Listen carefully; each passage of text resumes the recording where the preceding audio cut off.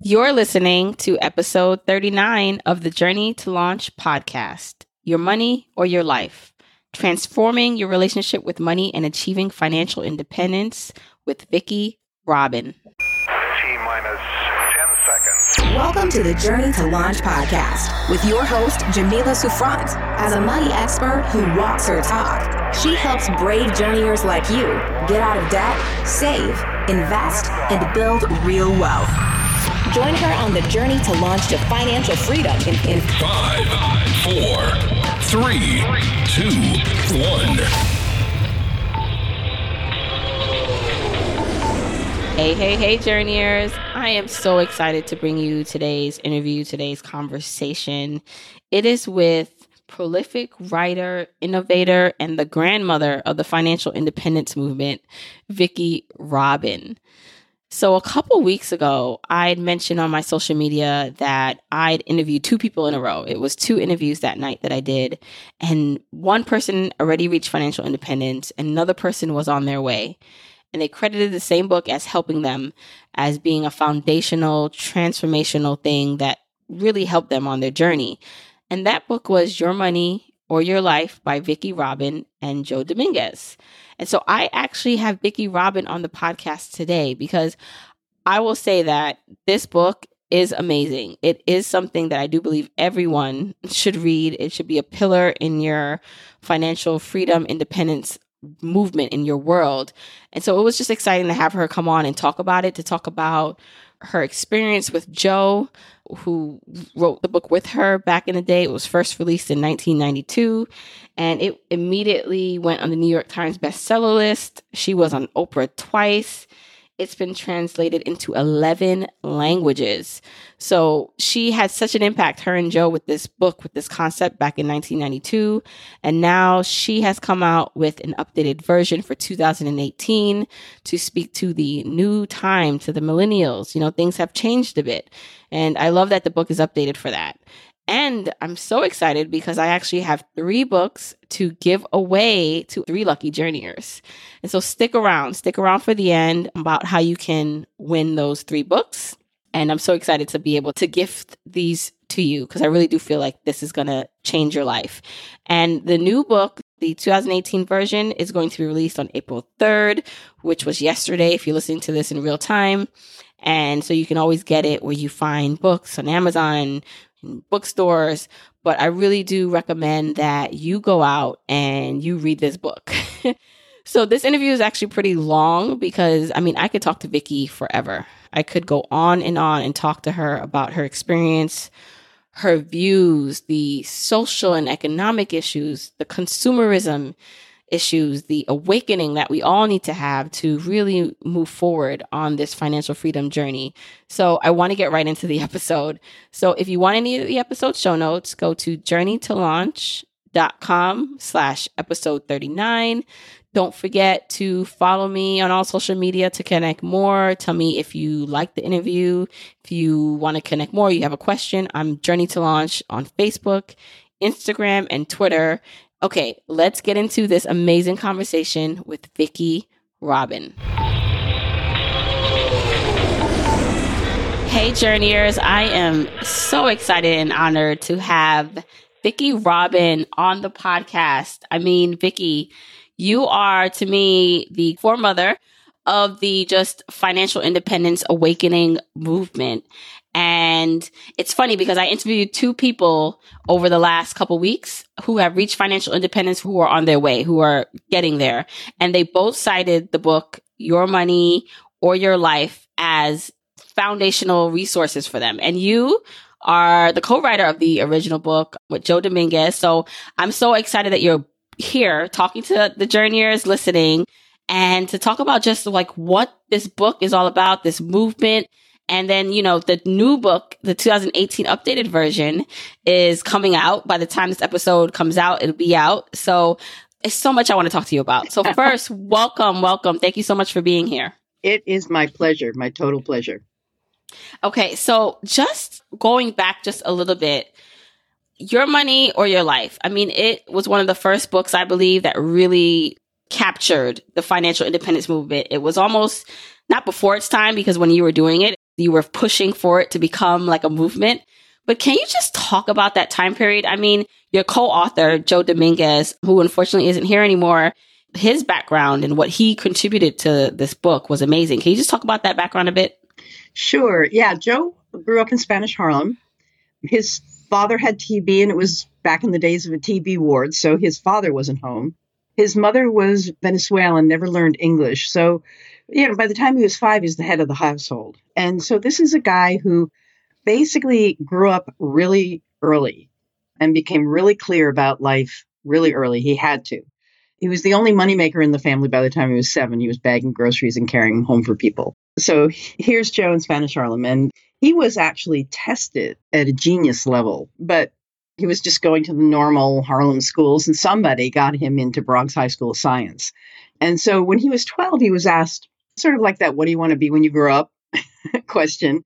And he had to write an essay. And he recalled that the essay he wrote, he said, I want to be financially independent by the time I'm 30. Where he got that, who knows? And this was back in the 50s? This is back in the 50s, right. 50s, okay. He was born in 1938, so he would have been basically, someplace in the 50s. Okay. Yeah. So I used to call him a genius of the ordinary. Some people are geniuses of mathematics or physics, etc. And Joe was a genius of looking at what is and seeing it without any of the filters of what ought to be or what other people have told him. That was his genius. So over time, he accidentally met a guy while he was traveling who turned out to be the son of a major banking house. And when Joe was needing a job someplace in his early 20s, the guy asked him to come and help out at the banking house. And so Joe just applied his genius. And he also had studied mechanical engineering, and he never graduated from college, but he applied the principles of mechanical engineering to the flow of money through the stock market. This is before there were any technical analysis tools.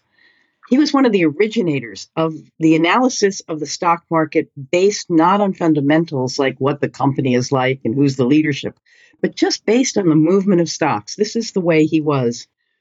And when he worked on Wall Street, he said, I want to be out by the time I'm 30. He remembered his original dream. At first, he did some of his own trading, and he lost more money than he gained. And he realized his ability to predict the market was skewed by his being in the game. So he never invested for himself, and he worked for an investment banking firm, and he wrote a weekly stock market letter and developed tools for technical analysis back when computers were an entire city block. He had to book Sunday night between 4 and 6 in the morning to run his program so he could write his weekly market letter. And by the time he was 30, he told his boss, I'm out of here. And they couldn't believe it. It's like, what are you doing? You're taking off. You're being written up. And he had to tell them his aspiration really was there's more to life than money. But he had to tell them that he was writing a book. So then, okay, fine, you're writing a book. Anyway, so that was Joe. And he had no desire to be a leader, a guru, a teacher, anything.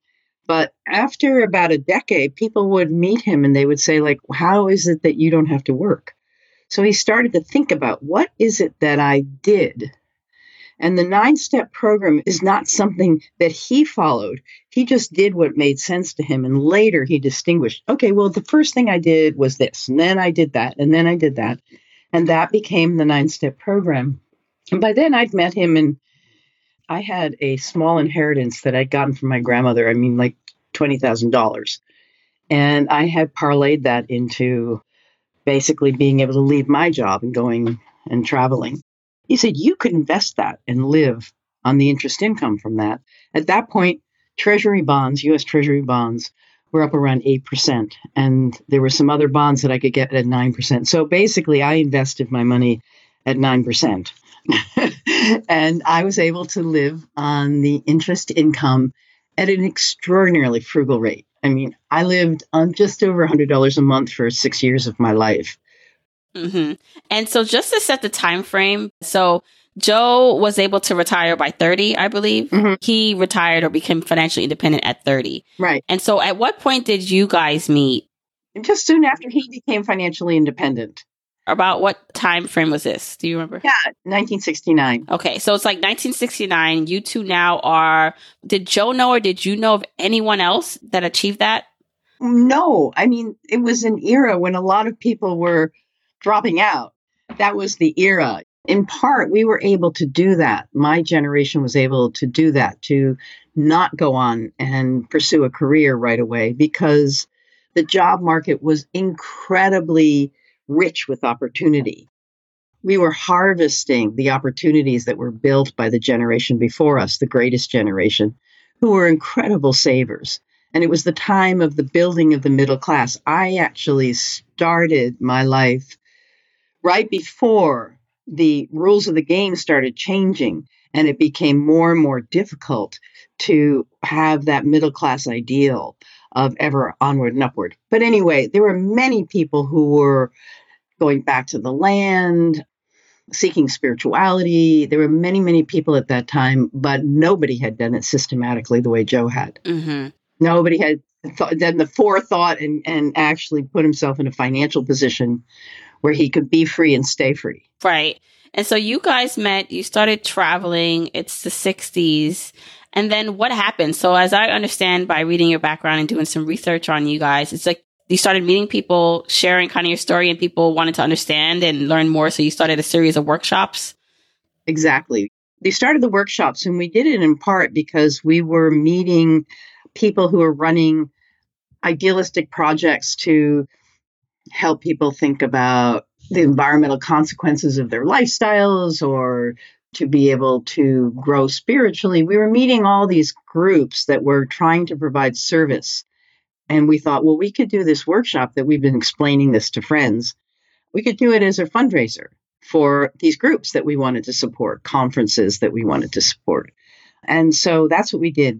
We started doing these workshops as a fundraiser for different organizations we wanted to support. And eventually the workshops were so popular that we ran out of organizations that we could give the money to. I created a foundation called the New Roadmap Foundation in 1984. We started teaching in like 1980.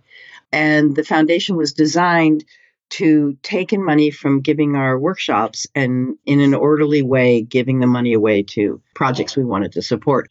Over the next decade or two, we gave away $1 million as proceeds from our teaching to 800 small groups in donations of anywhere from 2,000 to maximum 10 that were trying to make the world a better place. So that was part of our fun. Part of the fun of it was we're doing this teaching and we're not benefiting personally. Well, the benefit that we want to create because we're financially independent is for other people to wake up and to have better lives. So what were you teaching at these workshops? Was it the 9 steps that you talk about in the book? It was exactly that, the 9-step program. And the way Joe taught it was the first part was the philosophical part. There was the, who are you? What are you up to in life? What are your uptightnesses, what we used to call uptightnesses? What are your barriers in your mind about money? I don't know if your listeners will enjoy this, but he used to start the workshop. He'd go up to the edge of the stage and he'd look at some big dude in the front row. And he'd say, excuse me, how big is yours? It's like, what? Everybody starts tittering, like, he's like, he looks at the guy, he says, like, how big is yours? And it's like, what? Everybody's like, what's happening to us? And then he said, your paycheck. Isn't that the most personal thing you can ask a guy? How big is your paycheck? So right from the instant, he was trying to destabilize people's assumptions about money. So the first part of the workshop would be trying to penetrate those assumptions about money, about who I am, what is possible for my life. And then the second part was the 9-step program. Mm-hmm. And we'll get into more of the technical, like with the 9 steps. And there's so many great concepts in this book that I definitely want to touch upon. So you and Joe, you're teaching these workshops. You're now implanting what you have learned, what you're living, and you're sharing it with other people across the nation. So you're traveling with these workshops and you're trying to teach as many people as possible. And then at some point in the early 90s, you then, or I think it's the early 90s, from what I read, you guys were approached to turn it into a book, which became Your Money or Your Life. Is that correct? Correct. Yeah. We first created a tape course, an audio cassette course based on the live seminar, and we added a workbook. And we distributed that for about 4 or 5 years because the demand was greater than what we could actually physically, personally do. And then after that, an agent read about us in a little magazine, and she said, "Oh my God, you have a book in here." So she contacted us and she represented us, and we got a contract with Viking to write Your Money or Your Life in 1990. Right. And what I want to talk about is the impact. So the impact of the first book, because it was a New York Times bestseller. You were on Oprah. Twice. Like, I mean, you accomplished a lot in the early 90s. So can you just talk about that time period? Because I think talking about the impact that it had then will help lead us into the concepts and what was so transformational about it now. Yeah, it's really interesting because that was the beginning of the 90s. It was like another gilded age. It was the era of Clinton. It was counterintuitive that a book about frugality and saving money would be popular. But I think it was the appeal, the very practical appeal of the basic concepts in the book, how relatable Joe and I were. And of course, being on Oprah, 7 weeks into, somehow or another, they got us on Oprah. Well, they sent her a book, and she actually read the book, and she ordered books for her whole staff. And she said, this book, this is the best book on money. She actually, when we were on Oprah, she held that book up and she said, "This is a great book. It will change your life." And of course, when Oprah does that, she has many guests on, but when she looks her audience in the eye and she said, "This is it."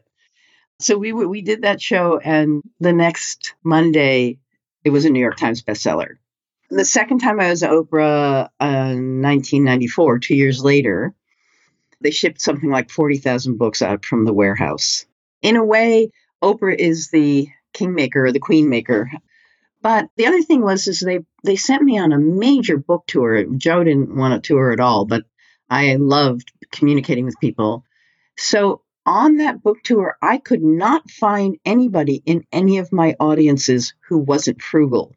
I did hundreds of media interviews. I couldn't find any interviewer who didn't, at the end of the interview, either on the mic or off the mic, say, I do this very thing.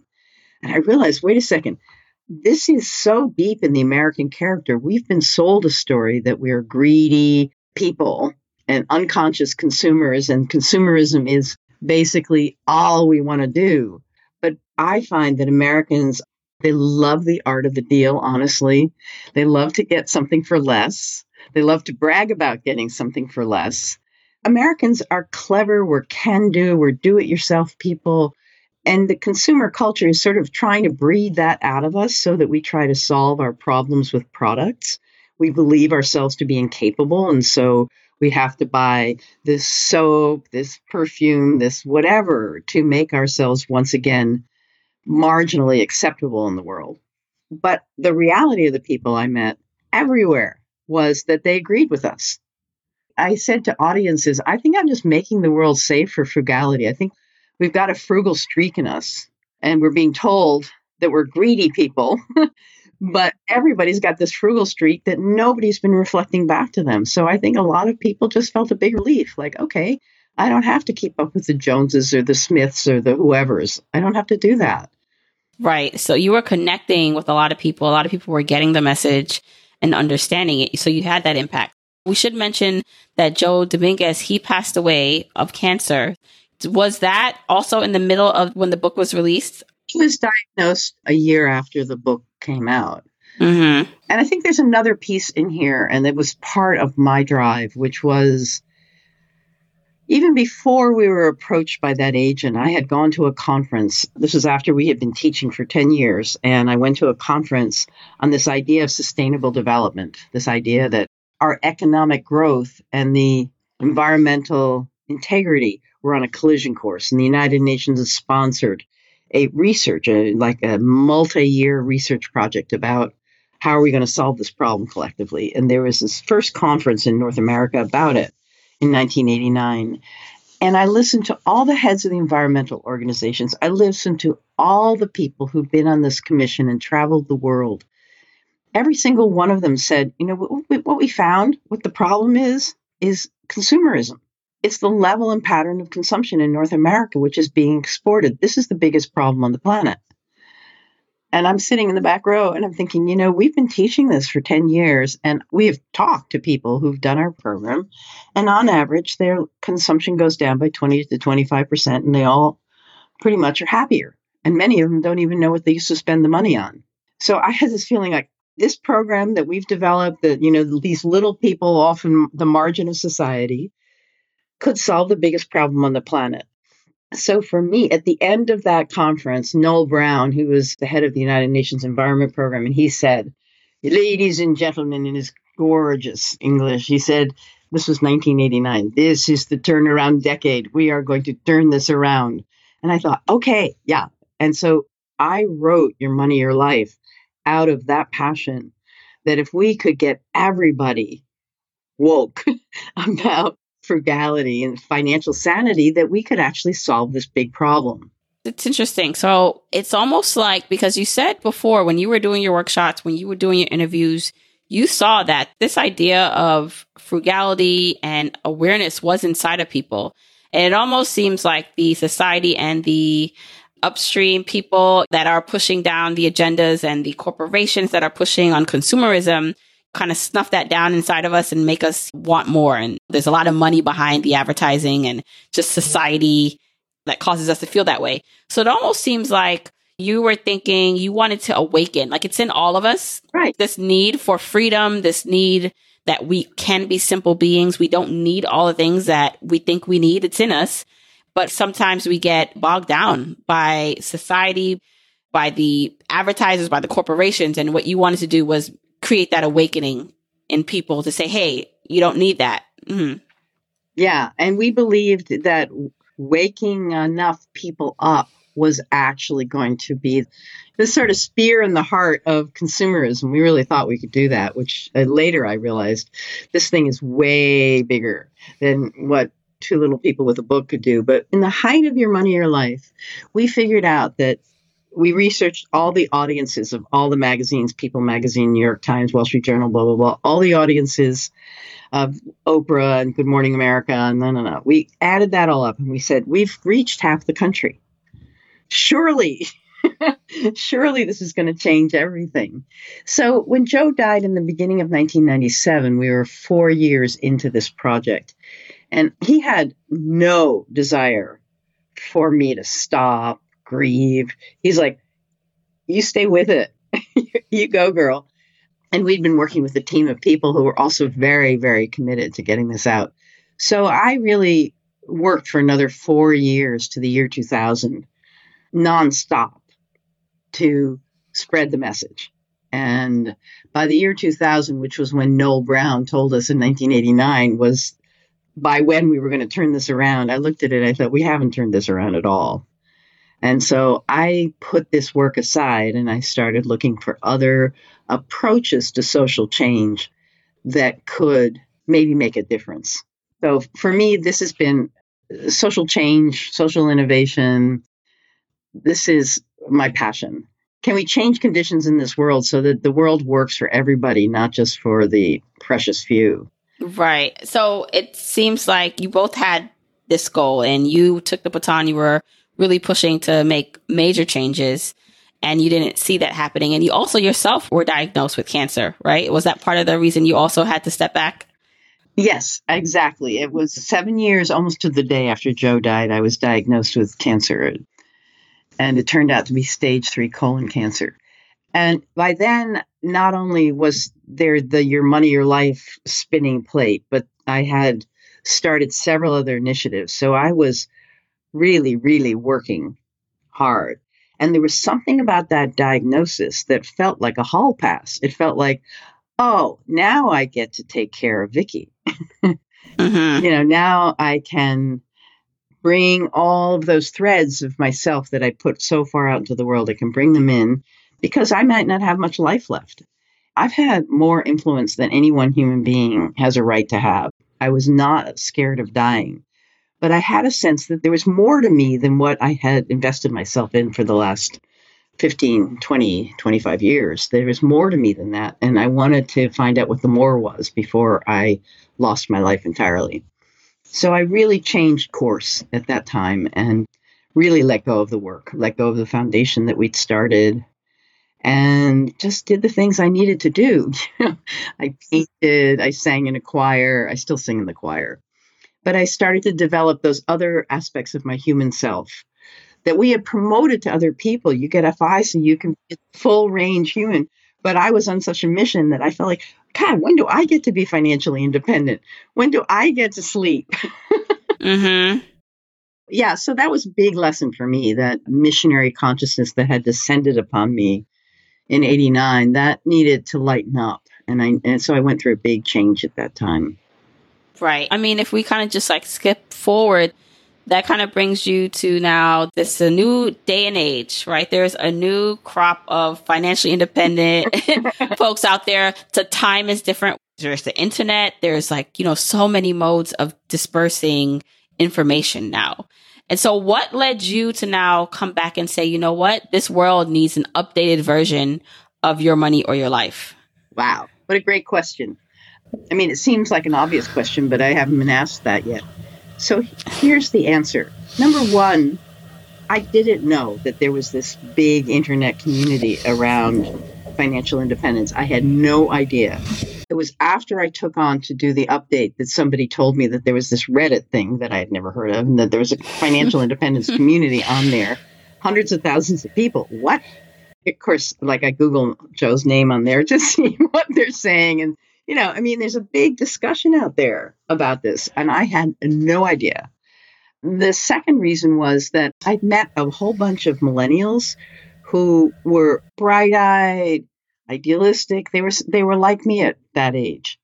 But they were taking on levels of debt I was pretty sure that they would not be able to flatten in their lifetime. And I started finding out how many people have college debt, that the whole story that worked for the boomers, that the boomers have marketed to their children, trying to do the best by their children, is something's wrong here because it's becoming a failed story.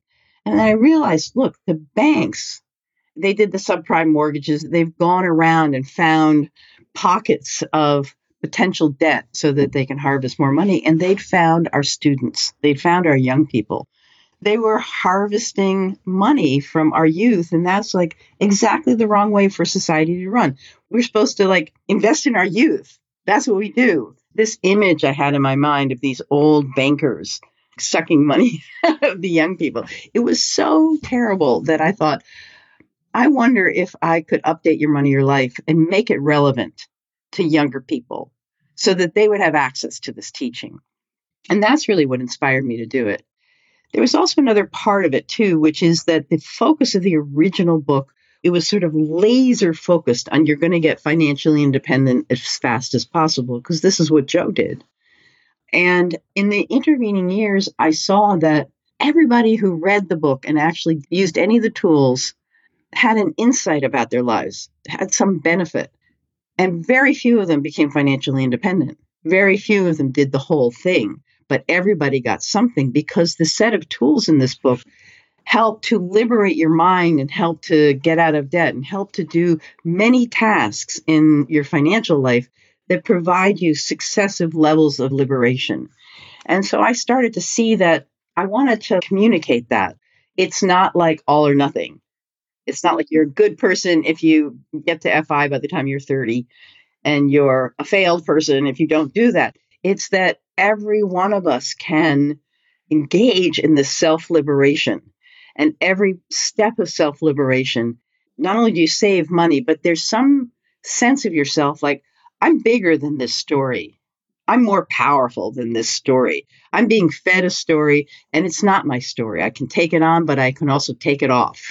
It's like a coat. It's not my skin, it's a coat, and I can change clothes. And so I wanted to communicate that there are levels of financial independence. And so being out of debt, just that is a sense of freedom. And, maybe having a bank account where they say that if they had a $400 emergency, they would have to borrow money. Have a bank account where you could write out stuff. It's more and more, it's like the world cannot pull the rug out from under me. I'm going to make my rug. Mm-hmm. And so that is what I wanted to encourage. And the other thing I wanted to encourage is something that we didn't emphasize, but it was really true for us, and it's very true now, which is our relationships are a form of currency. That actually the dominant consumer society flourishes by us feeling very alone. And so we're trying to solve emotional needs with products. Basically, the consumer culture prospers as relationships break apart. Like a divorce, now suddenly we need 2 refrigerators, 2 washing machines, Every time you can break a human bond, you can sell a product. And what I've discovered is that my human bonds are actually like currency. It's a current of love. It's a current of connection. And it's completely ridiculous to think you have to buy your way through life. That if you increase your human skills, communication skills, your giving and receiving skills, your thinking of somebody's birthday skills, your volunteering in the community skills, all of these things is actually creating wealth. It's creating community wealth. And I wanted to start to lift up really this idea that money is not the only form of wealth. And as we do our money lives, to invest also, to honor also all the kinds of work we do that is unpaid. Taking a walk with a friend. I mean, you're not renting a friend to take a walk with you. You just take a walk with a friend. And in that conversation, you might get more therapy than if you paid a therapist. I'm not saying you should not do therapy if you want therapy, but we have forgotten that most of the work in the world is not paid. And it shouldn't be paid because it's love, it's connection, it's celebration, it's art and community, it's theater, it's dance, and all of that just gets erased when you think that money and stuff is the point of life. So I wanted to also talk about community and belonging as important parts of our financial journey. Mm-hmm. You just said so many great nuggets, and I'm just trying to decide what to actually first or what to point out first. So what I do like and what I think my audience will really, really appreciate is the fact that recognizing that this path to financial independence, whatever it may be and mean for the person listening and wanting to reach it, there are so many different levels. And there are different starting points, like you said, because, there are people graduating with tons of debt from school or who have tons of debt. There are people who are maybe starting a little later in life, starting in their 40s or 50s, understanding what this is. There are mental roadblocks. There are all these things that happen where maybe initially, if you stumble upon the FI movement and you see it as a privileged community where it's a lot of people just who make a lot of money, who are able to save and retire in 4 or 5 years, it can be a little discouraging. But if you break it down that, paying off that $10,000 debt, getting your debt down to 0, saving up the emergency fund, those are all notable and amazing steps to make. And you should be proud of those steps.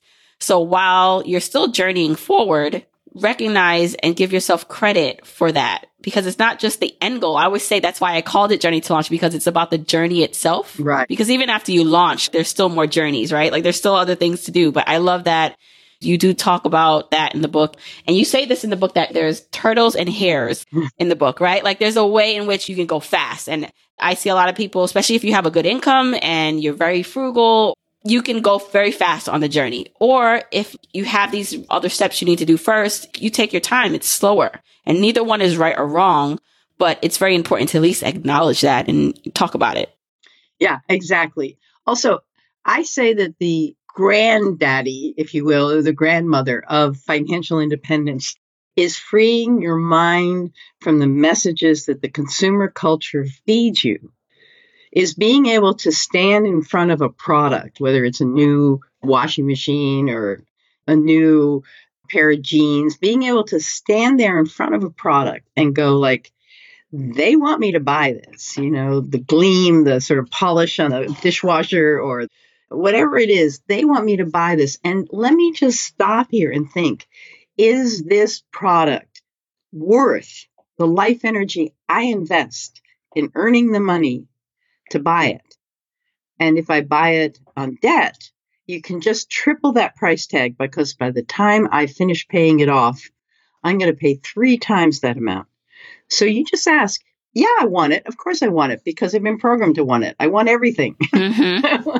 That's not bad. Wanting isn't bad, but having the ability to step aside in that whole consumer process and become conscious and say, is this worth it to me? Am I going to get out of this thing the amount of pleasure and meaning and purpose that I deserve, given that I am giving the sweat of my brow and the hours of my life to this product?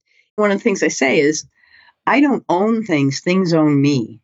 Because everything I own is something I have to take care of and monitor and clean up after and stuff like that. So I think things have to earn their way into my life. That's why I say that consumer culture is like we think it's our skin, but it's really just a jacket and we can take it off. And so you are primary and the product is secondary. And once you start thinking, I'm primary, who I am, the things I think, the things I care about, the people I help out, the books I like reading, I am primary. This is my life. I am not a consumer. I'm a citizen. I'm a human.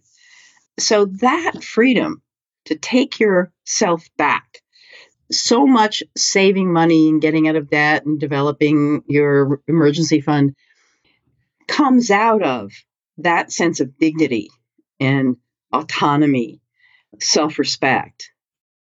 Mm-hmm. For me, that's the first layer of financial independence, is freeing your mind. Who knows what your free mind is going to do? Right. It's very powerful. And I want to get more into the technical things of the book because it's so good and it has so many good points. But one of the questions that you ask people to ask themselves is, what is enough? Because that will also help determine where you stop. And you say, okay, do I really need this updated phone? Do I really need this updated car? And it's not to say that if you really, really want those things, you can't have it. But like you said, stepping back and asking, like, what is enough for you? Like, at what point does the happiness peak and start diminishing? And you talk about that a lot, saying that there are people making money and they're not more happy. Mm-hmm. You know, the more money they make, it doesn't make them happy. So can you just touch upon that? Sure. This idea of enough, I'm sort of talking about the consumer culture like it's sort of a monster in your closet that's going to eat you. But in a way, it is a monster in your closet that's eating you if you're having trouble managing your expenses. And so one of the ways it functions is this idea of more is better. We all think that. If I have 1, 2 is better. You know, I have 1 pair of shoes, 2 is certainly better. And 2 pairs of shoes, 3 would be better. And 3 pairs of 4 is better. And then 5 is better. We continually think that if something brought us pleasure initially, that if we had more of that thing, we would get more pleasure. We think of it as linear. But when you think about it, your first pair of shoes, if you have no shoes, that's like ecstasy. And then the second pair of shoes, oh my God, I have 2 pairs. But you get out to your 6th or 8th or 10th pair of shoes, and it really is not making the difference that first, second, or third pair made. You have to observe that there's a diminishing return of repeat consumption of things that you already have. And as a matter of fact, when you get out to your 16th pair of shoes, it actually devalues the other 15. The 16th is everything sort of like, oh, those are just shoes and I can't find anything to wear on my feet. I guess I need a new pair of shoes. It is that experience that drives you to thinking, oh, I feel a little bored this afternoon, or it's been a tough week. Think I'll go and buy a pair of shoes. I know that's going to work because it worked back in first, second, and third pair of shoes. I'm just using pair of shoes as an example. It could be anything. Or it's like you're living in your parents' house and then you get your first apartment. And that is like total ecstasy. You have your own place. And then you think, this is dumb, really. You know, it's like a studio apartment. I think I need a 2-bedroom apartment. I can have a bedroom and I can have an office. And so you get your 2-bedroom apartment, spend twice as much money. And it really is actually that spaciousness makes a difference. If you keep looking for happiness in more square footage of house that you own, there's a certain point at which the house is just going to become another site of consumption. Oh my God, you know, I have to like redo the floor and have to do this and have to hire a handyman. And oh my God, the sink isn't working and now the dishwasher isn't working. But you still have that I remember when I got my first apartment. So maybe if I get a bigger house or a house in a different neighborhood, then I'll be happy. So we Right. actually do not observe the point of diminishing returns for any form of consumption. So that's what we call your enough point, is when you have everything you want and need, but nothing in excess. When you have all the shoes you could possibly want. Now, that doesn't mean when pairs 1, 2, and 3 wear out, you shouldn't replace them. Enough is not a static thing. Enough is a sense that you have where you're able to look at the set of things you have that serve you. And I'm sitting here looking around my office and I think I have to throw out half the things in here, right? Because it's definitely too much. So it's being able to not look at the product, like the shiny product or the cute pair of shoes or the bow or the heel or the studs or the fringe or whatever, not look at those things, but look inside yourself and say, is this really going to add to my pleasure and satisfaction in life? And the idea of this dark consumer culture that's in your closet, the idea of it is to convince you that more is always better and that enough, the idea of enough, is deprivation. So what we're trying to do, I can't stop it enough. I mean, just enough. Like it feels like a ceiling that's like oppressive ceiling that comes down upon you. You think of enough as like everything I want and need, everything. If I like cut flowers, I get cut flowers. If I want to live in a 2,000 square foot home, that's what I want. That's what's going to make me happy. You don't prejudge it, but you develop this discernment about your actual satisfaction with the things that you have. And, you know, it's like one of the things I talk about is that one of the ways that you can actually save a lot of money is to be grateful for what you have. You just walk around your house and go like, oh my God, that comforter, and oh my God, that plant. And you just walk around in gratitude. And it's like, you're not going to be able to buy anything because everything you have is so precious. So if you're like way beyond your enough point and you are swimming in clutter, it would just a process of gratitude for what you have is a good way to start attracting yourself back to enough. And we have a phrase in Your Money, Your Life. We say, no shame, no blame, because this is a process of becoming aware, fundamentally, your stupidity and insanity. Mm-hmm. Because we're all that way. We all unconscious. And so if you add guilt to awareness, you're never going to want to be aware. So you say, no shame, no blame, seemed like a good idea at the time. Maybe it wasn't, maybe it was. But right now in my life, that doesn't work for me anymore. And that's okay. Don't beat yourself up over a past decision. You can move forward. Yeah. And it just, I have it be a funny story. Mm-hmm. One of the things that you mentioned, which was in the original book, and I think it's really what awakened a lot of people to understand what was really going on, was this concept of your life energy and calculating that. Yeah. And I really want to touch upon that because I think it's such a powerful exercise for anyone to do. And it helps with this enough question. It helps with, you know what, I enjoy going out to eat. And so spending that whatever amount, $100, $60, $80 on a meal is worth it to me. You have a method in which you're asking people to figure out what that's worth via life energy. Right. And I want to talk about that. How do you figure out a life energy of something? And what is it? Right. So basically, we start with what is money.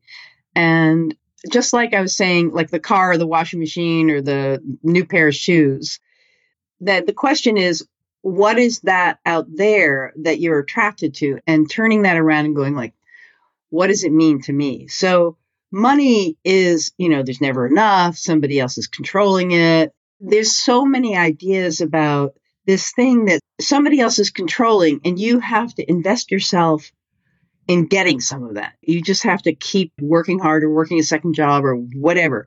But it's sort of like a game of musical chairs where you don't have any authority over how many chairs there are.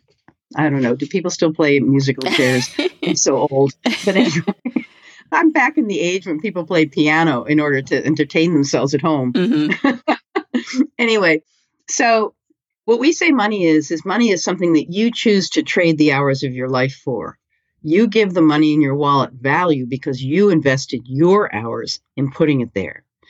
It's not something that's uncontrollable that somebody else gives you or doesn't give you. It's like you're investing yourself in getting that. And so then once you see that, whatever else money is, it's not fame, it's not power, it has those qualities, but what it really is concretely is something that you've traded your hours for. Then you ask, well, how good a trade is that? And so you say, okay, well, I make $20 an hour. But then you compute, okay, I'm not just working 8 hours a day because I've got 2 hours a day on either side of that. That's my commute time. So I've got to actually say, no, it's not a 40-hour work week. It's like an extra 2 hours a day commute time. So you have to add that in. And every hour that you add in to hours spent related to my job actually reduces your real hourly wage. You see that? Because I had to spend 10 hours to get that money, not 8. Looked like 8, but it's 10. And then you start to take a look at also what are the expenses, whether it's the commute expenses or the kind of clothes you have to wear for your job, whether it's blue collar, pink collar, white collar, whatever, your uniforms, and sometimes a business suit is just a uniform. And so those are expenses, things you have to buy in order to be able to make that money. Really, you have to subtract that from your wage while you're adding the hours. And when you do this calculation, and I will say that I'm working with a man who has his own blog, Grant Sabatier. I'm doing a platform for Your Money, Your Life. It's yourmoneyyourlife.com. And we have developed a calculator there that people can use to figure out their real hourly wage in a sort of general way. You can get down to further specifics. On average, when people do this calculation, they realize that their real hourly wage is about a quarter of their nominal wage. You're making $20 an hour. You're actually trading what they call disposable income. I don't know why you should dispose of it. But anyway, your disposable income is $5 an hour. Right. On your way to work, you get a latte and a muffin every day because you're busy and you didn't get up in time and stuff like that. And you go like, okay, I'm paid $5 for that. That's an hour of my workday. Do I think I'd like to get up another 5 minutes early and make my own coffee? You start to realize that economizing isn't deprivation. Economizing is saving your life. It's preservation. It's preservation of your life and your energy. Exactly. And so there is nothing in that book that has been more transformational, more applicable to everybody than this idea of the real hourly wage. People can do that calculation and they realize that they're going to spend 3 years of their lives for the new car that they're buying in order to drive back and forth to their job, where your new car will sit in a parking lot with a whole bunch of shiny other new cars. Nobody has bragging rights, but you're spending 3 years on that. And we have no judgment. It's like if that SUV or whatever, that pickup truck or Lexus, if that's worth 3 years of your life, go ahead and buy it. If that's going to bring you 3 years of your life of happiness, pride, bragging rights, whatever it is that car does for you, then that's a fine purchase. And just like defend that purchase to the max. But if you're getting nothing from it than transportation and you had a car that would have lasted you another 10 years, just think about it. And I think it puts you in that position of awareness, like stepping back and saying, okay, I do want these things, or I think I want these things. But when I calculate how much of my life energy to buy this, so a new car, it might take me 3 years of my life energy to do that. Buying this bag, it maybe take me 6 months worth of working to buy that of my life's energy. If you know that and you are confident and you say, you know what, but I still want it and it's worth it for my happiness, then like you said, it's fine. But a lot of people do not understand how it ties in the calculation. So this is why I do think it is such a popular concept in the book. And I'll link anything in the show notes. Hopefully I don't know if that website will be live by the time this is out, but if it is, I'll definitely link it so people can go figure out what that life energy is, because I really do think it's an important concept.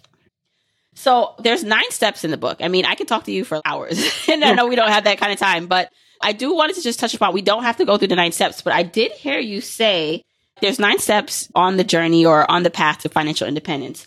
But I heard you say somewhere else that you think the most transformational steps, and you could have changed your mind since then, that's fine, were steps 2, 3, and 4. Can we touch upon what steps 2, 3, and 4 are and why? Yeah. I think those are the central transformative tools, and the rest is based on that. And step 2 is calculating your real hourly wage and then tracking every penny, or now it might be every dollar that comes into and goes out of your life. And why you're doing that is not like your financial planner told you you were a bad girl and you have to cinch up your belt and do this. You're doing it because you become curious about, where's my life going? It's my life. Where is it going? And so you track your money.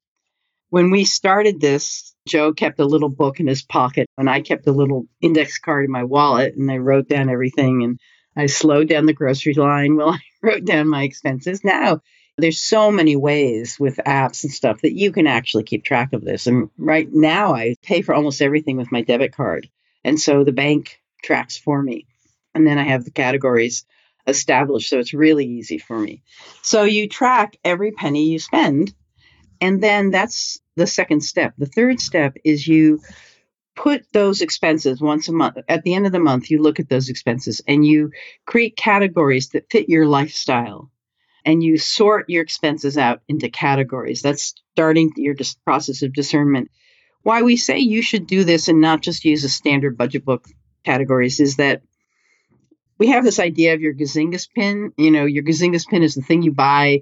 You actually don't need. You have 10 of them at home, but you're like they're so attracted to it in the store. Mm-hmm. I think I have a Gazingas pin thing around these Annie Chung noodle dishes because I got way too much of them in my cupboard. Every time you see that, you think, oh, I like that. Anyway, you start to take a look at what's my pattern of spending. Because like in food, it's not just food. It's like restaurant food. It's farmer's market food. It's grocery store food. And it's candy machine food at work. You might have 4 categories around food. So that once you're assigning each expense to a category, you start to see the pattern of your spending. You start to see the things that are very basic spending, like your grocery store food you cook at home, and then the pizza you order in or whatever. You start to see what you're doing. You become aware of the pattern of your life. Or clothes. It may be that you have work clothes and you have the clothes you wear around the house. Or you might, like with that earlier example, you might have a category called shoes. Like you just really want to see, what am I doing on this shoe thing? So you start to develop these categories. Beauty products. You might have bad skin and you actually have $100 a month habit of beauty products trying to deal with the fact that you don't like your skin. When you start to do these categories, you start to see what's going on. So that's the third step, is you sort your expenses out into categories that fit your lifestyle so that you can see the pattern of your spending, which is actually looking at the pattern of your thinking. Then you translate each of those totals of each category into hours of my life I invested to get this. So let's say we're at $5 an hour real hourly wage and you spend $100 on beauty products. That was 20 hours of your life. That gives you a sobering piece of information. Step 4 then is you go through all of those categories, not in the dollars, but in the hours, and you ask 3 questions. First, did this make me happy in proportion to the amount of hours I invested? Your beauty products could be like, absolutely, I would spend 40 hours of my life. I love those things. You know, the different blushers and the different this and the different that. You might think, oh my God, I could really use those 20 hours because I'm doing my college degree at night. I could use 20 hours for study. So you start to just look at it. No shame, no blame. Was that worth it to me? Did it bring me 20 hours of happy? And then you ask the question about what's my purpose in life? What am I aiming toward? What gives my life meaning? And it could be being a great parent, or it could be that you have a dream of getting a college degree or an advanced degree in something because you want to be a lawyer, or, whatever it is. Where are you aiming your life? Not just sort of like the shorter term happiness, but the larger term satisfaction. And you say, okay, beauty products, is that taking me where I want to go? Absolutely. I'm trying to be an actress and I'm trying to break into musical theater in New York. I need those beauty products, I would spend twice the amount. Or you could say, no, that actually doesn't. I'm just saying, I'm using that as an example. I don't know why I picked that up. And then the third question is, if I were financially independent, if I didn't have to work, if I didn't have to work for money, if I worked for love or purpose or other reasons, what would that expense look like? Back to the beauty products, back to 20 hours for beauty products. You just guess and you say, I think that would be half if I actually wasn't trying to press people or get a job or stuff like that. So those are the three questions. That's step 4.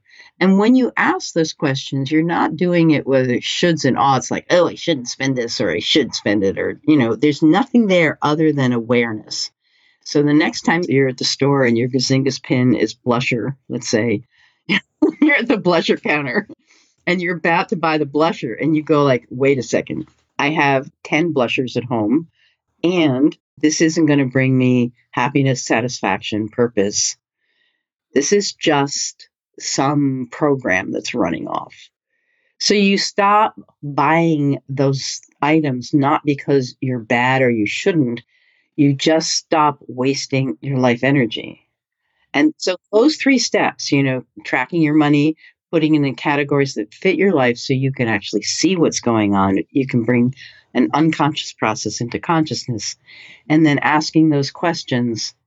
That's what actually, I think when people do those things, that's why their expenses go down so rapidly. I agree with you. I think, again, this is really about awakening. And if you notice, like a lot of our conversation, yes, there's action, but it all stems from behavior and mindset and not feeling like deprivation. Right. So, I was going to ask you, because I'm trying to compare it to, you had a great run with the first edition of Your Money or Your Life, and you reached a lot of people. You got on some major networks and you really thought you were making a change. And you did. I mean, there are people today who haven't read the updated version, who were still reading the older version and said, this has impacted my life. But it didn't take off and it didn't do what you thought it could do. Now we're in a new age, the internet age. Like you said, there's this new crop of financial independent folks or aware people about finances talking about it. Do you feel that this time is different? Like this can work if it can catch fire quicker because of the internet age, because we're able to build community virtually now? There's more support around this topic where maybe before you had to know someone in real life to feel connected and to feel supported on your journey. But now, even if no one in your real life gets it, even if everyone in your immediate circle are consumers and they're just looking at you like, I'm going to spend my money because I'm going to die soon, so I don't want to hear what you have to say.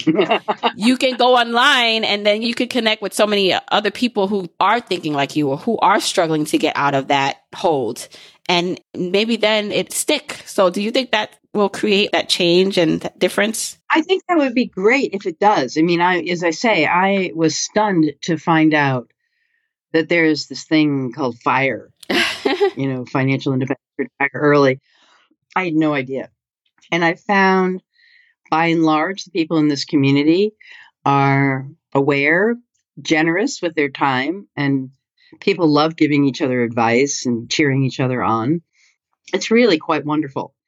I have a different sense of what making a difference. My life adding up to changing the world.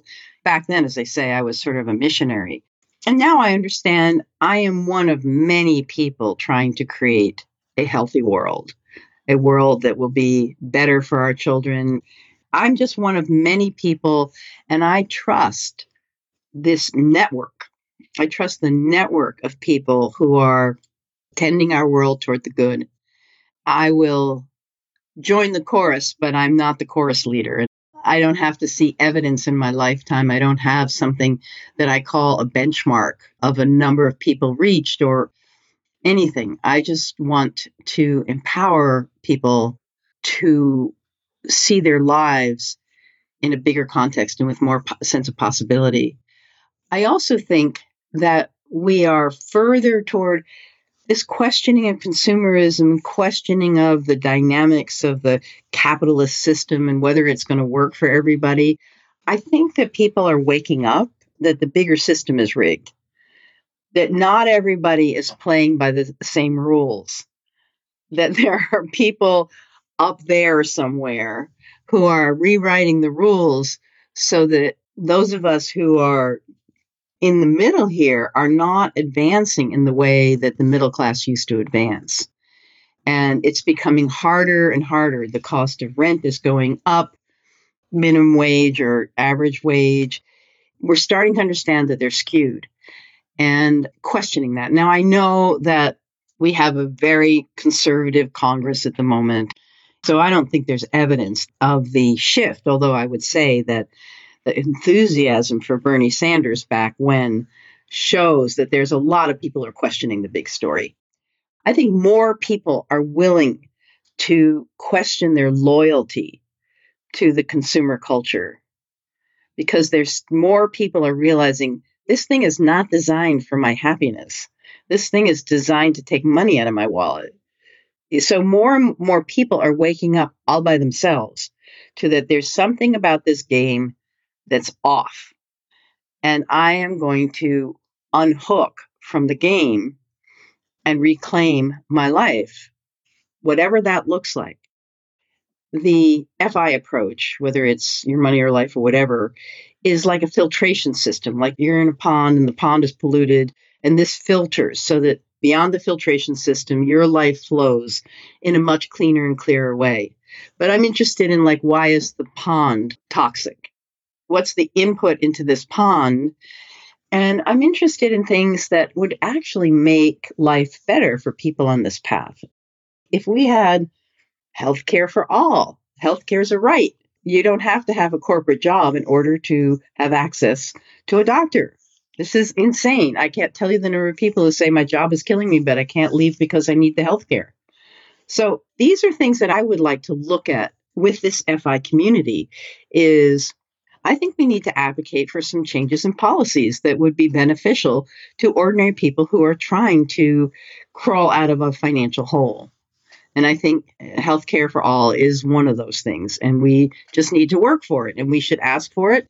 And it makes sense. And everybody gets that we have one of the best healthcare systems on the planet. We have an industrial nation. We have the worst access to our system, even though we have the best system. We have to fix this. So these are some of the things that I'm thinking about now. I'm not thinking that we're going to stop consumerism. I'm thinking about how can we reshape some of these rules of the game so that people who want to go sane about money don't have to swim that far upstream, that hard upstream to get there. Yeah. And part of that too is the student loan debt crisis and the debt that people are saddled with and jobs that will never allow them to really pay that off. And not being aware, like all this stuff is tied in. And I'm so glad you're mentioning the bigger picture because there are some things that are outside of our immediate control. There are some systematic things, especially for some people of color or people of color in general, or people born in certain economic backgrounds. It's harder.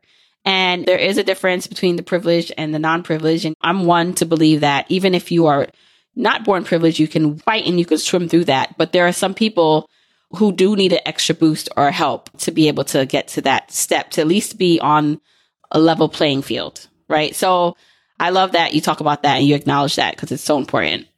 We have a Facebook group currently. I'm encouraging people to sign up from the yourmoneylife.com community because we're building a really rich set of resources on that platform. But there is a Facebook community at the moment. And one of the guys from Australia said, I've had free education and I've had free healthcare. It's like so easy for me to be FI. Most of the people I meet from European countries, they're just perplexed at how upset we are about our payment system for sickness care. So we have to get that how it's stacked up in this country makes no sense unless you take a look at it's designed for corporate profits, not for health. Mm-hmm. It's not the doctor's fault. It's this payment system that we have set up. Yeah. And the student debt, I have a friend in Holland who went all the way through medical school. It was paid for. They recognized what they were getting out of it was a doctor. That's pretty valuable. And if this person was willing to bust butt until she was almost 30 to become a doctor, we should support her. That makes sense. Mm-hmm. You have to just see that the way it's set up in our society makes no sense unless you think that the whole thing, everything, is designed for corporate profit. That's the only way it makes sense. Mm-hmm. Mm-hmm. And I'm not ragging on corporations. It's just one way to organize financing, growing things that could be very beneficial to us. I mean, it's not that the corporations are bad. It's like the rules of the game at the moment, the playing field is too tilted. The other thing I'm looking at is this question of, they call it universal basic income. Is there a way in which everybody in society should have a financial floor? One of the things that inspired me to do this update was discovering that everybody I knew, from the person in their 80s who I know has a lot of money, all the way down to these college students, they're all scared about their financial lives. Everybody's scared. They're scared that the rug is going to get pulled out from under them in some way. And when that rug is pulled, there's actually no floor. You know, you're going to fall. Right. And that's not kind. It's not beneficial. There's no really good reason why we should render our society as indebted and as scared. And so that's what I'm saying is, like, even from the richest person, everybody has this sense of instability. So I think we need to take a look at that and take a look at what are simple shifts in some of the policy things that can help out with this. It's a passion of mine. I have the luxury of thinking about these things because I've been financially independent for so many years, and it gives me the luxury of time and attention to really think about big things and invest myself in them. So let's take a look at what's poisoning the pond. Right. It's a look at the bigger picture and how we fit into it. Again, I could go on talking to you forever. This was amazing. And I know that my audience will really enjoy this. So everything we talked about, I'd link in the show notes where I can.